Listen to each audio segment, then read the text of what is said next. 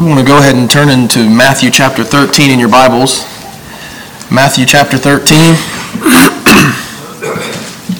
We're going to be reading from that in just a moment. Matthew chapter 13. It's good to see everyone out as usual, to be able to sing songs of praise to God. I appreciate especially that last hymn that we sang, Are You Sowing the Seed of the Kingdom? That's going to have, really that's themed. I actually requested that Rick would lead us in that before I started going through this lesson, because we're going to be talking about the parable of the sower, or as it's often called, and I think that the lyrics of that song really help us, prepare our minds for the passage that we're going to be reading through in Matthew chapter 13. And I will just say that Brother Rick has been struggling with some bronchitis and some issues like that. It didn't show at all this morning, so I thank him for his service this morning, especially with all that going on. And what an example he proved to be for us.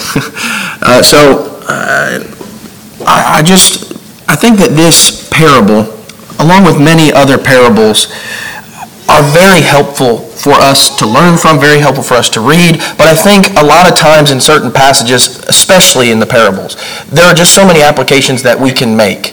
And because it's the Bible, it's just so multifaceted and comprehensive for everything that we do. And so certainly there's going to be a lot of applications you can make in this passage as well. There's really one that I want to look at. So with that in mind, let's just read the first few verses here of Matthew chapter 13, beginning in verse 3. It says, He spoke many things to them in parables, saying, Behold, the sower went out to sow, and as he sowed, some seeds fell beside the road, and the birds came and ate them up. Others fell on the rocky places where they did not have much soil, and immediately they sprang up, because they had no depth of soil. But when the sun had risen, they were scorched, and because they had no root, they withered away. Others fell among the thorns, and the thorns came up and choked them out. Others fell on the good soil and yielded a crop, some 100-fold, some 60, and some 30. He who has ears, let him hear. I like how Jesus, before we even get into the explanation, ends this parable with that notion in verse 9. He who has ears, let him hear. Come and hear the message. Even from the beginning, he starts with an invitation. Now again, there's many points that we can make from this parable, but I want to look at the main point that Jesus is trying to make. Is there something to learn about evangelism when it comes to the parable of this parable? Yes, there absolutely is. There are many lessons about evangelism, in fact. But that is not the main purpose of why Jesus is going through this. In fact, I don't know if it's the best title that we sometimes give it to say the parable of the sower. Because the main purpose, it's not necessarily about the sower, but it is about the seed and its effect on the soils. And so I want to look at this passage as we continue to read through it, and I want to see the point that Jesus is trying to make. I want to see the primary point before we start to make the secondary points and applications that we can make. And so this is a parable concerning the heart. It's a parable concerning the soils and how that seed, as Luke would say in Luke 8 and verse 11, the seed being the Word of God. How is it supposed to affect man's heart? And how does it affect different hearts? Well, I want to start kind of out of order. Beginning in verse 18, we'll come back and read verses 10 through 17 in just a moment. But picking up in verse 18, Jesus gets into the explanation. He says, Hear then the parable of the sower. When anyone hears the word of the kingdom and does not understand it, the evil one comes and snatches away what has been sown in his heart. This is the one on whom seed was sown beside the road. The one on whom seed was sown on the rocky places, this is the man who hears the word and immediately receives it with joy. Yet he has no firm root in himself, but is only temporary, and when affliction or persecution arises because of the word, immediately he falls away. And the one on whom seed was sown among the thorns, this is the man who hears the word, and the worry of the world and the deceitfulness of wealth choke the word, and it becomes unfruitful. And the one on whom seed was sown on the good soil, this is the man who hears the word and understands it, who indeed bears fruit and brings forth some 100-fold, some 60, and some 30. So here, again, we kind of started out of order, but what is the main point that Jesus is trying to make? He's really trying to talk to people about the kind of hearts that different people have, especially when it comes to receiving, accepting, or maybe just denying the word altogether. And so from the very beginning, we need to understand there is only one good soil. Only one. And it's only this soil that Jesus makes it seem like it's even successful. Now, if this is the only good soil, what that means then is that the rest are all bad. If this is the only good one, the rest are all bad, and they're unsuccessful. It's not enough. It's not sufficient. Now, I think that this soil particularly succeeds because it's not hindered by the temptations or the hindrances of the other soils. As you look at these explanations he gives to each one, I think he tells us how the good soil succeeds or triumphs where the others do not. And so really I want to focus on this as we look at this explanation Jesus gives, and we understand that there's only one good soil. First of all, what makes it good is that it has maintained an environment where the seed can actually penetrate. Unlike the wayside, you know, when you look at this parable that he gives, he's giving an illustration of a farmer and you know, the fields that they would have in you know, the wayside by the path.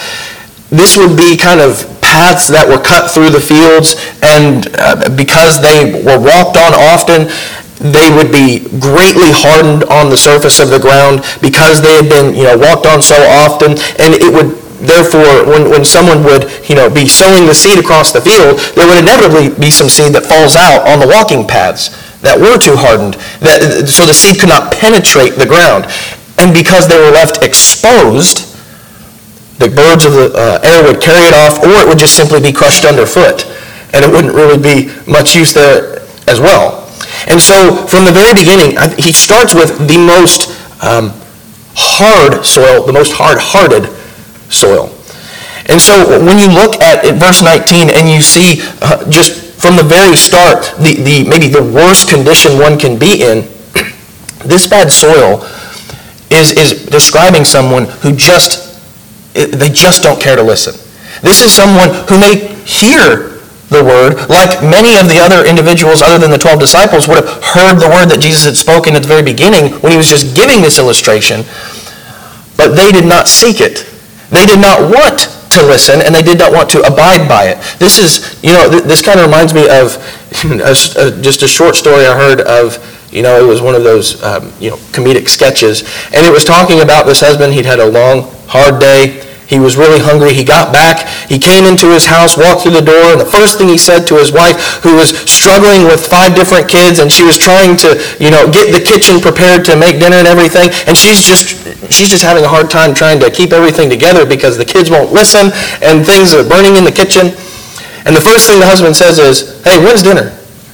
And the wife, flabbergasted, as well she should be, looks at him and starts just pouring out her heart and saying, the first thing you're going to say to me is Wednesday. You're not going to say, how's your day been? You're not going to try and come in and help me with the kids. How hurtful do you understand how hurtful that is? And as she's pouring out her heart to her husband, he looks at her with the same blank stare as he started with. And as she gets to the end of her, aside there, he looks at her, nods his head, and he says, "Okay, so not soon then." And the night didn't go well after that. In fact, he didn't eat dinner that night. And so here's an example of someone who they hear, certainly, the words that are coming out of someone's mouth, but they don't care. There's no desire to reach out and accept that. There's no desire to seek to understand. That's the hard-heartedness that Jesus is talking about here. It just goes one ear and right out the other. They don't care.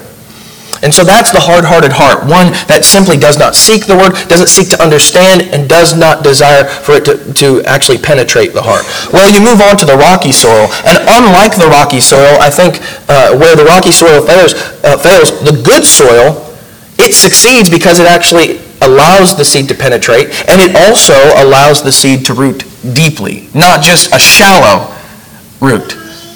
It allows it to root very deeply in the soil, very deeply in the heart. You know, this, as Jesus explains, this is the kind of person who just has that temporary excitement. It looks really cool and really good at the beginning, but really there's no dedication, there's no mindset shift to actually make the changes you're supposed to. One of the best examples you can think of when it comes to that kind of a person is a diet. What happens at the beginning of every single year? Every kind of fad imaginable when it comes to what different diets you can be on. And man, you start off so excited and you're so strong at the very beginning, but then, tomorrow comes. Or the next week comes. Maybe you do really well for 1 month, but just by the end of that, you're done. And what happens a lot of times is there's failure. And it's not because there was no zeal at all whatsoever or sincerity. It's that there just was not enough. There wasn't conviction along with that zeal. There wasn't a commitment made at the beginning. It looks so good and it looks so fun and it looks like it's going to do a lot in the long run, but they haven't made the real mindset change when it comes to how, not just, this is what I'm going to eat, but I need to change how I view that food. And if you don't make those kinds of mindset changes, it's not going to work. I think this about Bible reading a lot of times. There is temporary excitement a lot of times at the beginning of the year. We want to start our annual Bible reading. And then, just like with a diet, it's so easy to just lose that excitement because now I've got behind. And now he just keeps adding on all the passages that I haven't been able to read yet, all the things that I haven't been looking at yet, as if you're trying to, follow a schedule. And the excitement leaves because it's just like, well, what's the point now? Well, I think a lot of times, just like we were talking about with the diet, the problem is not that there's no zeal. And the problem is not that there's no faith there. It's just that there needed to be more of a mindset shift. There are certain things that we never go without. Wives, would you ever allow your husband to go a day without brushing his teeth? Husbands, would you ever let a day go by without having every meal? There are things that we make sure we don't go without. Very rarely do I go without a meal. And almost never, I can't remember the last time, almost never will I go a day without brushing my teeth. And why? Because in my mind, that's unacceptable to not get done. This kind of person has not made that mindset shift. They haven't made certain things priorities. It just was a temporary zeal. Well, so that's where I think the good soil succeeds, where the rocky soil fell. It allows that seed, the word, to penetrate deeply and to make those changes. But not only that, finally with the thorny soil, unlike the thorny soil, which was unfruitful, the good soil bears fruit. What I think is very interesting about this verse is that it doesn't say that it's necessarily dead. It just says that it's unfruitful. In fact, you go over to Luke chapter 8, the parallel account of this, Luke chapter 8, in verse 14, it says, "The seed which fell among the thorns, these are the ones who have heard, and as they go on their way, they are choked with worries and riches and pleasures of this life, and bring no fruit to maturity." He doesn't say that it just bears no fruit at all. It doesn't say that it's just the seed just dies. It just says it doesn't bear fruit to maturity. Let me tell you something. I think that this is the soil that Christians especially need to be most concerned about. And it's because it is so deceptive and it is so subtle. It is so easy to think, well, the seed has been sown, so that means everything's okay. I've arrived. We cannot think that way in terms of just because the seed has been sown, that's the end of the story. Because as soon as we think that may be the end of our story. We have to make sure that we're bearing fruit and not just allowing it to have a shallow root and a very shallow understanding and application, but it needs to bear mature fruit.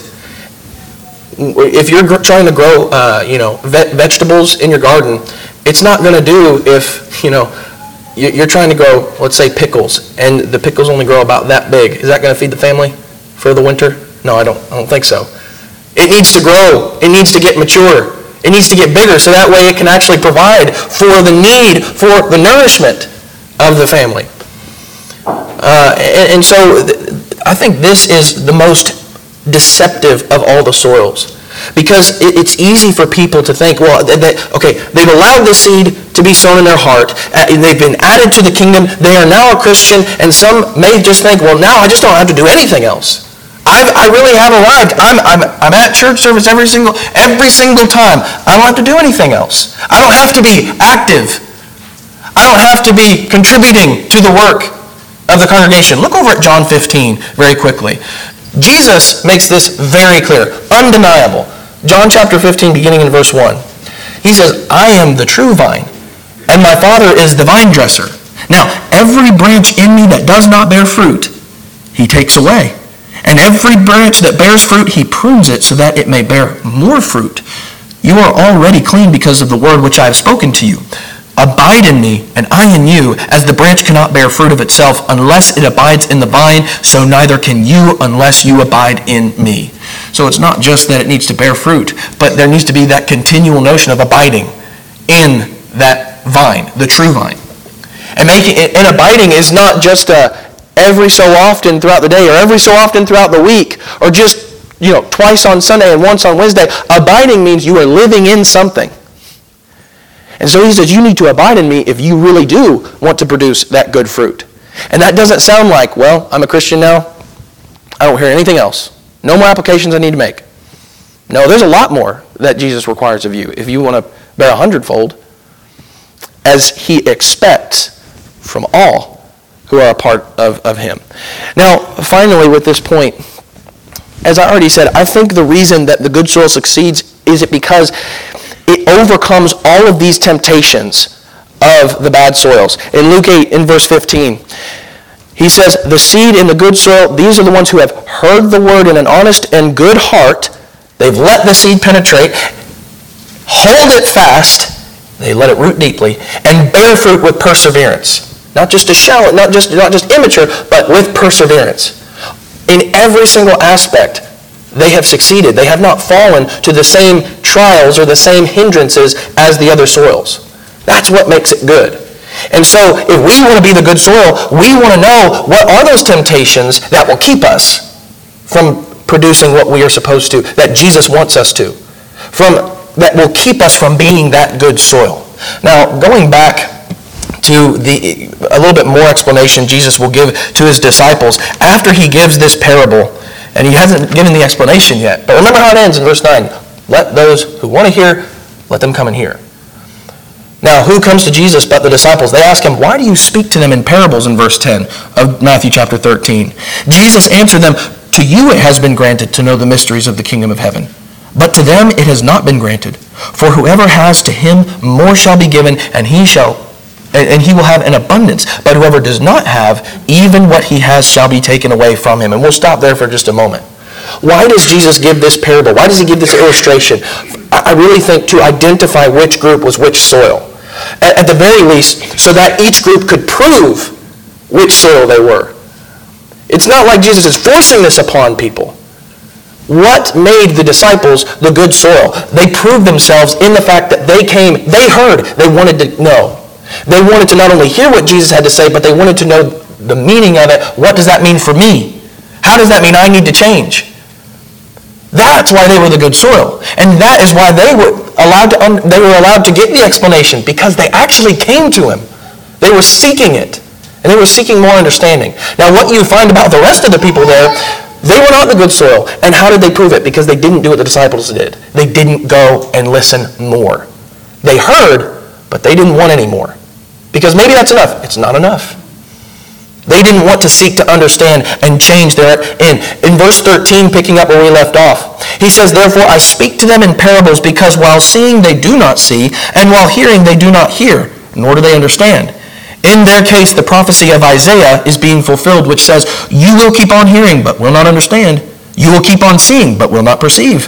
For the heart of this people has become dull. With their ears they scarcely hear, and they have closed their eyes. Otherwise they would see with their eyes, hear with their ears, and understand with their heart, and return, and I would heal them.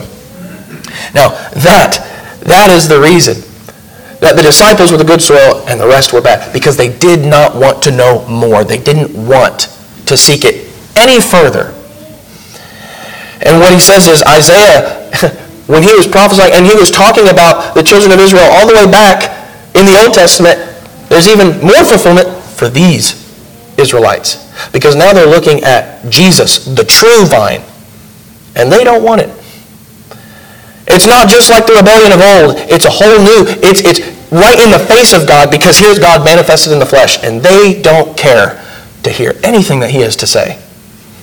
So you go to 16 and 17, it says, "But blessed are your eyes, speaking to the disciples, because they see, and your ears because they hear. For truly I say to you that many prophets and righteous men desired to see what you see, and did not see it, and to hear what you hear, and did not hear it." So we get the point. If you want that knowledge, if you want to understand, if you want to be in that vine, you are able, but you've got to go. God has sown the seed everywhere, but you've got to go. That's what's interesting about this, because, some people would say, well, I guess I'm just the wayside and I'm not going to be able to change. No, I think that there's hope for every single soil. Notice in verse 19 that he doesn't say, well, when it came to the hard part, when it came to the wayside, he just didn't sow, because that was a bad investment. In verse 19, it says, when anyone hears the word of the kingdom and does not understand it, the evil one comes and snatches away what has been sown. And so it's not like God ever looks at anybody and says, that's just not going to be a good investment, not even going to bother. No, the word is sown everywhere, period. And so that's not even a question. God has sown the word everywhere. And so nobody's going to be able to say, well, it never came my way. Oh, no, it did. What's the problem? How did you react? How did you respond? Did you seek it? Did you seek to apply it? That's what makes the good soil. Now, and so even in the hardest of places, God is sowing. But I think that there's hope, as you see at the end of the prophecy from Isaiah, because he even says things like, if they would just turn, if they would just hear, if they would just see and seek to understand with their heart, I would heal them. I think that if we struggle with having one of the bad soils, I don't think that it's just, well, that's it, we can't do anything else. I think that we have the capability of cultivating the proper soil that we want to have, that God desires. So that's really what I want to focus on for the rest of the lesson. How is it that we do this? How do we cultivate the good soil if it's not there right now? Well, just a few steps that I think you see in the parable. First, you got to plant the seed. Secondly, you may have to break up the hard parts. You may have to break up the hard places, the hard ground, and make it fertile. We're going to have to move some rocks and plant deeper.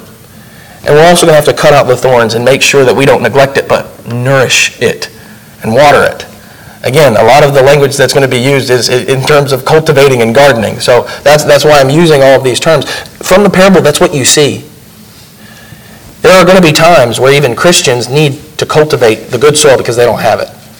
And so what could this look like? First of all, as we started, there is so much that we could learn from this in terms of evangelism, but let me just make this point very clear. Jesus wanted us to first and foremost make the application individually before we ever go out and talk to someone else. Because if this is not done internally, what we're going to do is sow the same immature or bad soil onto others, put it onto others, and we're going to put them in this exact same position that we are. We want to make sure that we have the good soil before we ever try to tell others, like Paul, imitate me as I imitate Christ. We want to be able to say that confidently. And so individually, we need to make sure that this is applied. Now, maybe you're someone who thinks, I'm just not bearing enough fruit. Well, as you've already seen, it may just be, have you been keeping the word from penetrating your heart? Have you not allowed the changes to be made in your mind? So there's a man who is addicted to pornography. Now, clearly, there's the command that he's at least obeyed. At least he's not going out and fornicating with all kinds of women. So he's got that down, right? So at least we're headed in the right direction. But now he's still struggling because it seems he can't let this go. Let me tell you, it will never be let go. The habit can never be changed unless he finally changes his mindset where as soon as I look, if I try to look further, that's a failure. Are you willing to take the computer out of the home? Are you willing to smash it to pieces, take away all the avenues to commit that sin? Because if you're not willing to go that far, if you're not willing to tear out the eye, extreme application Jesus makes, you will never succeed. When Jesus says that you need to make this application, he means it. And so we have to make sure that we're allowing that word to completely change the way we may think, our thought process. It needs to change our habits. We need to be willing to do that. We need to be willing to cut out the weeds of the heart and don't allow our heart to be exposed to the devil. Because that's the ultimate. If we're just exposing ourselves, leaving that seed exposed, he will carry it off and plant something else. And so we need to be careful about that. Maybe the word has been planted, but you have just been neglecting it. You're someone who's been baptized. You're a Christian now. But you look at some of the commandments that God gives you, like helping out brethren and being hospitable and trying to contribute to the work that's being done here, and you just think, I don't want that. I'm already a Christian. That should be enough. I don't really think I should have to work any further. If that's how you think, well, let me tell you, that's rocky soil. And what needs to happen is that you need to tend to all that God asks of you. Don't leave any room for weeds to grow, and you're going to have to move some rocks. And some of those rocks may be heavy and hard to move, but they need to be moved if you want the good soil. And so it just comes down, it always will boil down to the very first notion. Are you going to leave your heart hard and stubborn like Pharaoh? Or are you going to maybe even be subject to some godly sorrow for a time, but then overcome by moving those rocks out of the way, cutting the thorns down, and allowing the seed to have the work that it's supposed to produce in us? And so it may be that we need to cut some thorns away that have been choking us, worries of this world. We need to allow ourselves to be vulnerable and allow that word to expose what may be hiding in the darkness. So we need to individually first focus on ourselves. But I will just say, beyond that, again, going to other applications, this can affect not just me, but it will affect, my example will affect others. A lot of times, especially when it comes to the church, people look around and they say that certain things are not being done, and they say, well, why not? So I can't tell you, I've preached in several congregations that have not had elders. And there have been times where I've had conversations with people and they say, we'll just ask the question, why don't we have elders yet? And one of the first questions I always ask, there was a congregation that didn't have elders for 100 years.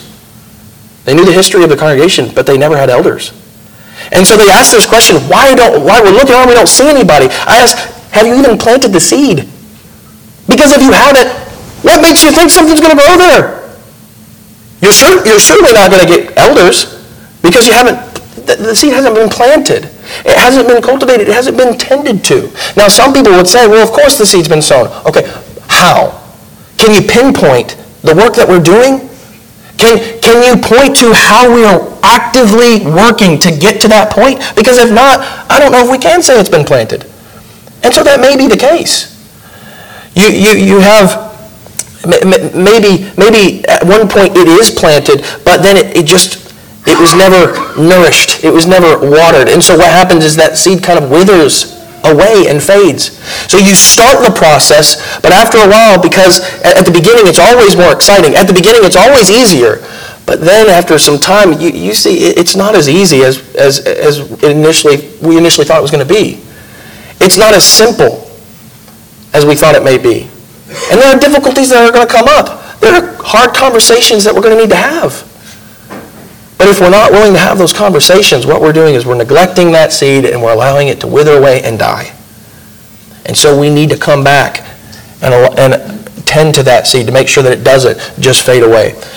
You know, it could just be that, and this comes back again to the individual level. Maybe it's that for certain people, thorns have grown up. For them personally, they've allowed the cares of this world to choke it out. And I don't just mean, how are others going to look at me? I mean, maybe this is someone, their thorn is, they just prefer no elders. Well, I mean, very clearly, that's just, you don't get to, that's not something you get to have, because clearly the Bible teaches we need to be working for elders. And so that's just not a good excuse. That's not an excuse. But that could be one of the cares and worries of this world that's choking out that desire. And so we need to get rid of that. We need to cut that down. It may be, and this I think is much more relatable because this happens, unfortunately, much more than anything else. It could be that just bitterness or anger from past experiences are getting in the way. We saw how one man acted who should not have been an elder, and therefore it's just ruined our thought process on that. Let me tell you, there are some men that are going to act like Diotrephes, which John talks about in his second epistle, or second or third. There are going to be men that try to lord it over the church. But just because you have a bad example, that does not mean that you get to say across the board that we're not going to have any. I trust God's word. I think that while there's going to be some examples that are just poor and really do hurt us, that doesn't mean that this fails. It means that that person failed. It doesn't mean that God has failed. And so we can't allow that bitterness and anger to get in the way. It could just be that we are just constantly tearing brethren down instead of encouraging them and uplifting them and trying to help them grow in the right direction. Let me tell you something. If you're one of those individuals, if the thorn is that you're just constantly tearing brethren down and you are trying to make sure that they never feel like they could ever serve in that capacity, you're the problem. And you need to face up to that. And you need to change that. Because God does not say that we are allowed to have that kind of attitude. No, we're supposed to have a loving, compassionate attitude, trying to edify and encourage one another and exhort one another, so that way we can get to where we need to be. So you may need to focus on yourself first before ever looking out. In fact, you always need to look to yourself first before you look outward and try to apply to others. And I would just add to that finally, I think that this affects clearly more than just the individual. But it's because of our example. The reason this matters so much that we focus on making sure that I have the good soil is because others are looking and they see whether or not that's true. I think especially with parents, and especially thinking about how I want to raise my own children, my own son, I want to make sure that I'm raising him the right way. And one of the ways that constantly scares me is, what example am I going to show him? Sometimes parents are worried about kids not doing their part in church. Well, let me ask, so is that because mom or dad have just gotten by while tending to the thorns instead of ripping them out? What might that look like? Do you just constantly go home in the car with your children and are just speaking bad things about the brethren? Man, the one that led singing, he just did a terrible job. That's just, I never get anything out of that. Your kids are hearing that and they are paying attention and they're getting something from that. Or, the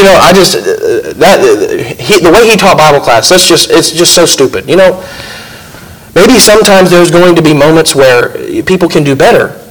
But what are our kids, what are our brethren hearing? Constant complaints? Constant bitterness? Or are they hearing constant love and compassion for our brother and sister? Because that's the way it's supposed to be. They're supposed to hear words seasoned with salt. Not words that are just not only just not seasoned with salt, but just trying to, strike poison into the people hearing them or about that person. Now, maybe my mother-in-law was here not too long ago, and she said something that I thought was so wise. We were just talking about the need to make sure that, just all the way across the board, trying to raise kids in the right way when it comes to the assembly, when it comes to Bible class. And she said, if parents treat Bible class like an afterthought, their children will not only treat Bible class, but they will treat the church like an afterthought. And so am I showing the right example just in that? Do I let my kids know that I don't really care about getting the lesson done? Now in the note class, that's not really been the case because, we're just kind of taking notes throughout the class. But what are our children seeing? Are they seeing energy and effort to grow and to help one another? Or are they just seeing us tearing people down? That's not good. And then when parents do that over and over again, they wonder why their kids are not more dedicated. They wonder why their kids have fallen away. It's because of the example that you set. And let me just say, I understand maybe some of the irony of, a very new parent saying this. But let me just tell you something. I'm trying to preach what God has said. And if we do not have the proper soil, people will learn from that. They will see that. And I have seen even just within my own family where this has been the case. We ask, how is it that the children could have gone astray? And it's because we didn't focus more on this. We didn't focus on cultivating the proper soil, the good soil. And so we need to be careful about that. So you may be a Christian, and you may think, I just simply do not have the good soil. And I know that there are thorns that have grown up, that there are rocks just smothering that seed that's supposed to be producing a harvest of 100-fold, 30-fold, 60-fold, as Jesus says. Well, it just may very simply mean that you need to move some rocks around. And again, I understand that's always difficult. That's always hard. But at least we have an option. At least we have the means to move those rocks around and cut down those thorns and the weeds that grow up. But I will just say, even though that's difficult, what God promises is that if you present to him the good soil, his word will never return empty. What he promises is, unlike farmers on earth who have to sit and worry about whether or not the seed will actually produce the harvest that they desire, God says you never have to worry about that, because if this word is sown on good soil, it will always produce the harvest that you need.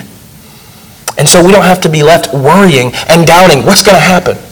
We already know what's going to happen, but that's only if you present him the good soil. Maybe you're not a Christian. Again, do you have that good soil that God says is the only one that will be successful, only one that will produce what he needs, what you need, and that's salvation? Well, then I would say it's time to allow God's word to truly change you, produce the harvest, and inherit that salvation that he promises is yours for the taking, should you just put the work into it. And so if you're subject to the invitation of Christ, please let your need be made known. Won't you come as we stand and as we sing?